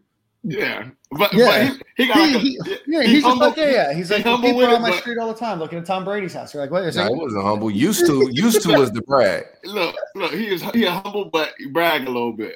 Yeah, you got to throw a little brag in there. He worked his ass off. Bro, for the people who listening, like I just wish y'all could have seen just the background of his house. Like, dude ceiling so high. Like, I don't know if y'all cathedral. Bro, his ceiling was extremely high. So disrespected my ceiling. You feel me? All right, what we got next, Dan? All right, Selga, I think it's time to throw it out to a Brunt ad read. Oh, shout out to the great folks at Brunt Insurance and Financial Services. Anything you need insured from the Panhandle to the Keys, my man Greg is the best of the best in the insurance business. Life insurance, auto insurance, trailer insurance, home insurance, anything that moves, he can insure. Motorcycle insurance, 954-589-2204. Big coverage, big policies. Greg, what up, man? Big Greg fan. I think I got like 3 policies through Greg right now, so I appreciate that. Yeah, I want to. We've been talking. Yep. For a couple of weeks some breaking news here. Kind of some breaking news, but we're gonna do a live show, man. We found a new. I like this yard stream thing, but we found a new software. I wanted to get something real sleek and something real. I wanted the sound and the video to hit right. Yeah. I don't like doing just live screens and it's all clunky and breaking up. So I found a platform that we're gonna try out, and we're gonna start doing some live shows. We're gonna figure out which day of the week, and we're gonna get like random guests on, other Gator writers. We'll just do some live stuff and kick it. There's not a lot going on right now sports wise, so we're gonna figure out a different day, different days of the week, and just mix it up a little bit. What I love about Gator Twitter, Gator podcast world, Gator media world is such a diversity of thoughts and opinions and backgrounds and people that anytime you bring on anybody from this world, there's always a diverse conversation of thought and topic and just takes. Right. So I'm super excited to bring that on. I'm super excited to expand Stadium and Gale and what we're able to offer and ultimately just put out more content. This is a time of year where content dries up a little bit, especially when it comes to football. So let's ramp it up. That means more interviews. That means more Gator legends. That means coaches. That means, additional coaching staff folks coming back on. And the tournament is coming. So we're going to go live after some games. Like we could just pop up. Yo, let's go live. Let's get Nick Delatoro on. Let's get Thomas on. Like, let's just vibe and kick it, Bring Eric back on from the Arctic Tundra. Bring Patrick Young maybe or some of the other Gator legends that are on. But we just want to hang out, chop it up, do some live streams, do some Q&A and all that kind of stuff. So we're super excited to bring that to you guys. So stand by for some more details there. And, of course, we got to throw out a business opportunity. If you're looking to sponsor, would love to talk to you more about that and what we might be able to do for you. Dylan Daniel. Back at it again. I didn't give them a shout out earlier in the show when we did our Gator News segment, so my apologies. But shout out to 4 members of the Florida Lacrosse program, which were tabbed as preseason All-Americans. They are 5th-year defender Kara Trombetta, who's a first-team preseason All-American. Senior midfielder Shannon Cavanaugh was a second-team All-American. And I don't know why I only have 2 names, but I'm sure there's 2 other great names that are on there. That why I buy some time. Go check them out. They're an exciting team to check out. I was fortunate when I was an undergrad to be a part of bringing that team. Here we go. Brianna Harris, redshirt senior attacker, and redshirt sophomore goalie Sarah Resnick. So again, Kara Trombetta, Shannon Cavanaugh, Brianna Harris, and Sarah Resnick, who found themselves either on the first team, second team, or honorable mention All-American teams. Tabbed by Inside Lacrosse Magazine. Word up. That's what's up. Amar, you still here? You still working? You clocked out? Nah, y'all boys talk about recruiting, man. You know, I kind of I drift away a little bit. You know what I'm saying? I'll be here, but you know, y'all get involved, man. Ahmad, have you ever been to a lacrosse game? I think I might have went to one. They came. Okay. My senior year was the inaugural year, I think. Right. Yeah. Yeah, it always looked cool. They have a really cool stadium over there. I wrote about it the other day. I think they were practicing. I think this past weekend. So baseball starts here soon. Judd Fabian was a unanimous pick for first team All-American, preseason All-American. And with that meant the destruction of the old baseball stadium, McKeithen Stadium, and the foundation's been poured for the new football standalone facility. So we had Chip Howard on over the summer, talked a little bit about what that timeline might look like, and here we are. Yeah, but they poured the foundation. They poured the foundation. That's what they say. Nobody tell me nothing. We could have put our handprints in and all, you know. Yeah. I figure I had a brick outside the stadium. They give me a call. Let me know that they poured the foundation. They ain't call you, Ahmad? Boys don't call me, man, for no decisions around here. I'll reach out to Chip Howard when we're done. Hey, listen, man. So disrespected, especially if they're going to pour concrete on the corner of Stadium and Gale. We have to be there. Look, last time University of Florida asked me for a video, they ain't use it, so it wasn't really. Nah, man, it's just, you know. I'm sure it's coming, Ahmad. They just figured, like, you know what I'm saying, you and Chad were going through it, so they probably should just vibe right there. Ahmad has some terrible luck with videos. The last time he filmed a video with a recruit, he decommitted. And the last time he filmed a video for UF, they didn't use it. Yeah, I don't know what's going on. Bro, you on the bad streak of videos. Yeah. Ahmad, you're going to have to come on our live stream shows. Well, that goes into why I don't talk about recruiting, because UF want to let somebody to commit that's 3 years out. So, I mean. I don't think it's 3. Well, 2 at the time. Yeah. Hey, you gotta take him whenever he ready though. Hey, man. If he call you and say he ready to commit, I was like, I mean, shit. I hope we can make up for it again. I hope so. Ahmad's in the sequel. Nah, two Sam, 2 McCall. Nah, you gotta make his own video this time. and nobody make me no video. Yeah. Nah, you gotta make your own video. Ahmad did this guy a favor, and he lasted like 3 weeks. Yeah, he could at least called you and tell you he's about to decommit. He gave you a call? Nah, you know this respect my decision season. So you know nobody calling you, bro. That's crazy. Nah, I don't look for nobody to call me. It ain't hurt my feelings, big dog. Yeah. I know, man. These kids, bro. It's weird, bro, but it's the new way. Don't call me for no recruiting videos. I'm not getting none of y'all videos. Y'all boys is flaky. When I seen somebody put up a top 11, I knew it was weird around here.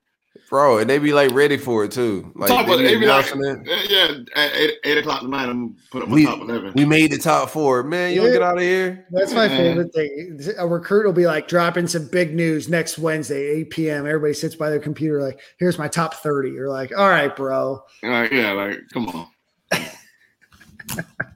Wild times, bro. I don't even wait for the tops no more. I'm just waiting to see who enters the transfer portal. That's the life I'm living. And that's all. I mean, if you come right now, you'll come eventually. Right. We eventually gonna get them, right? I lost sleep over Bowman, then he came a year later. I'm not sweating no more. You know? Yeah, whatever. Whatever happens, happens. I can't control. I control what I can control. Shout out to the great people at manscaped.com, man. Be sure to use coupon code SG at checkout. Keep those balls smooth. I know it's the winter time. You may not need the ball deodorant, but keep them smooth. You do. Just quick shot. I had to use it the other day. I was walking around, right by where I live is the river walk where all the Super Bowl stuff is and everything else. Put a little bit on, was outside for probably 4 or 5 hours just walking around. And I felt like $1 million when I walked back. No chafing? No. Fresh? I felt like a new man, yeah. Felt like the same man the whole time, not a new man, the same man the whole time. When you shave them, if you don't have the ball deodorant, they definitely going to stick to your leg when you're walking. Yeah, that's a lot of information, so just keep going. I said they're going to stick to your leg if you don't have deodorant. That's a fact, Jack. I'm just here to deliver the facts. So be sure to use coupon code SG at checkout for 20% off and free shipping. You might even get a free gift out of it. Oh, and get yourself some underwear from them too. It's fantastic. Oh, the underwear so soft. Yeah. And he didn't pay for this sponsorship, but shout out to my man Spencer. Got some jerky from him the other day. I'm sure that I got some salsa, baby. Oh, so here, I got a quick Spence. I forgot to tell you. So Spence shipped me that salsa back in like August, and I never got the chance to open it. Just never had the right occasion. So like a week and a half ago, bro, I tried to take the lid off of that for like 10 minutes.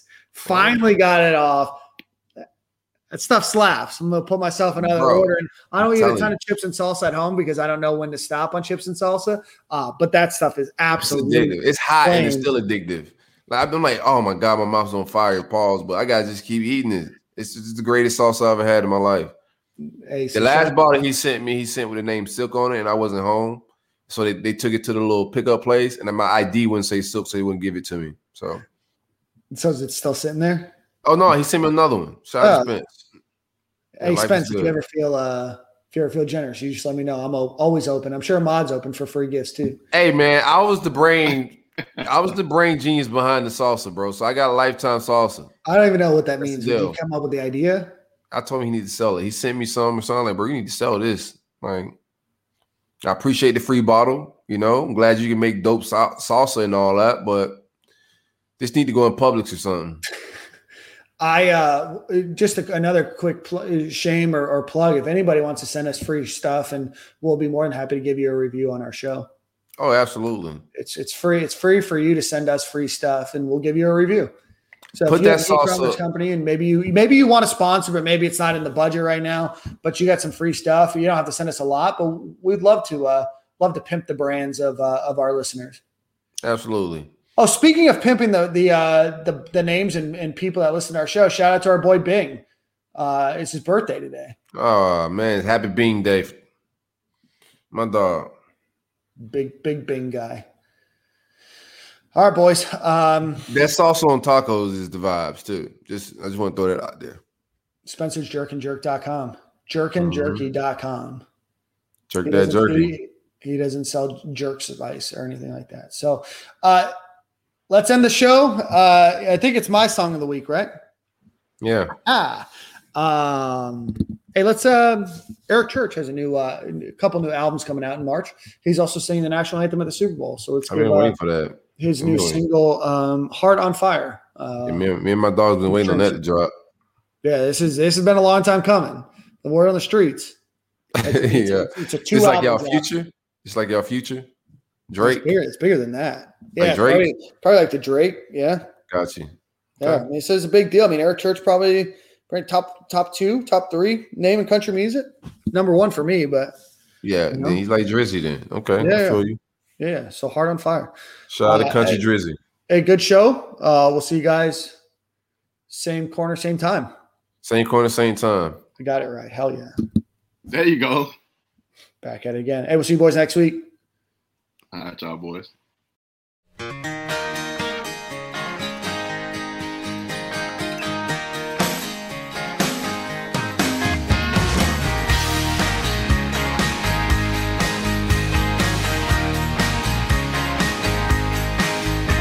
Roosevelt Road was too rough for my old truck.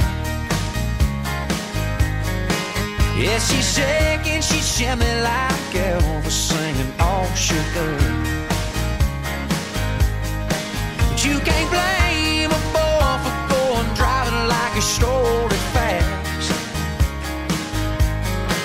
With your window down, brown hair blowing, look at me like that.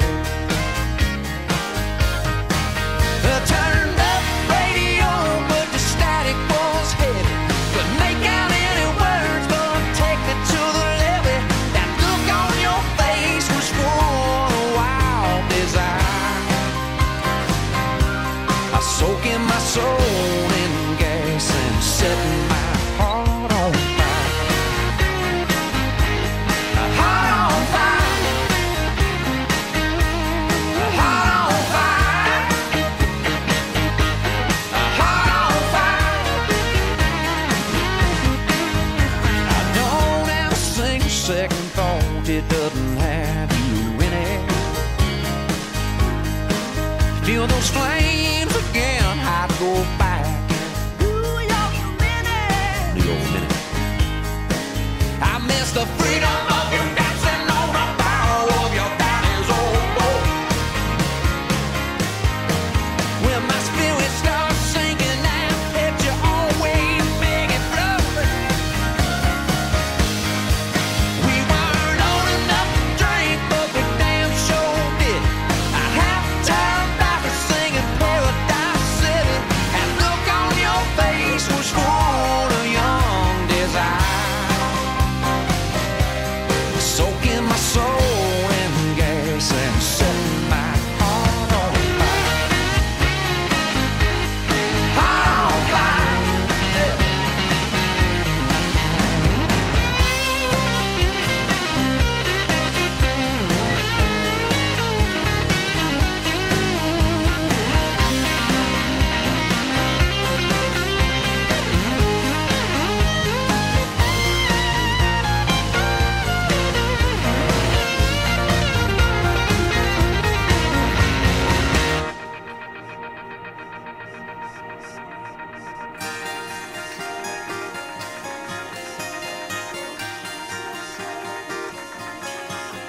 Turned up radio, but the static was here.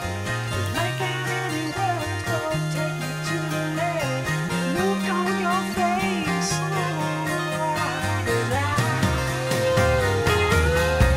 Heart on fire. Heart on fire. Heart on fire. Heart on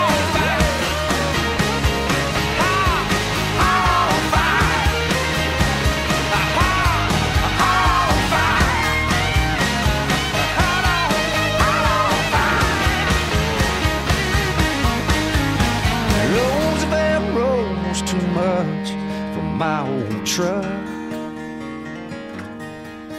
Yeah, she's shaking, she shimmy like Elvis singing all shook up. A heart on fire, a heart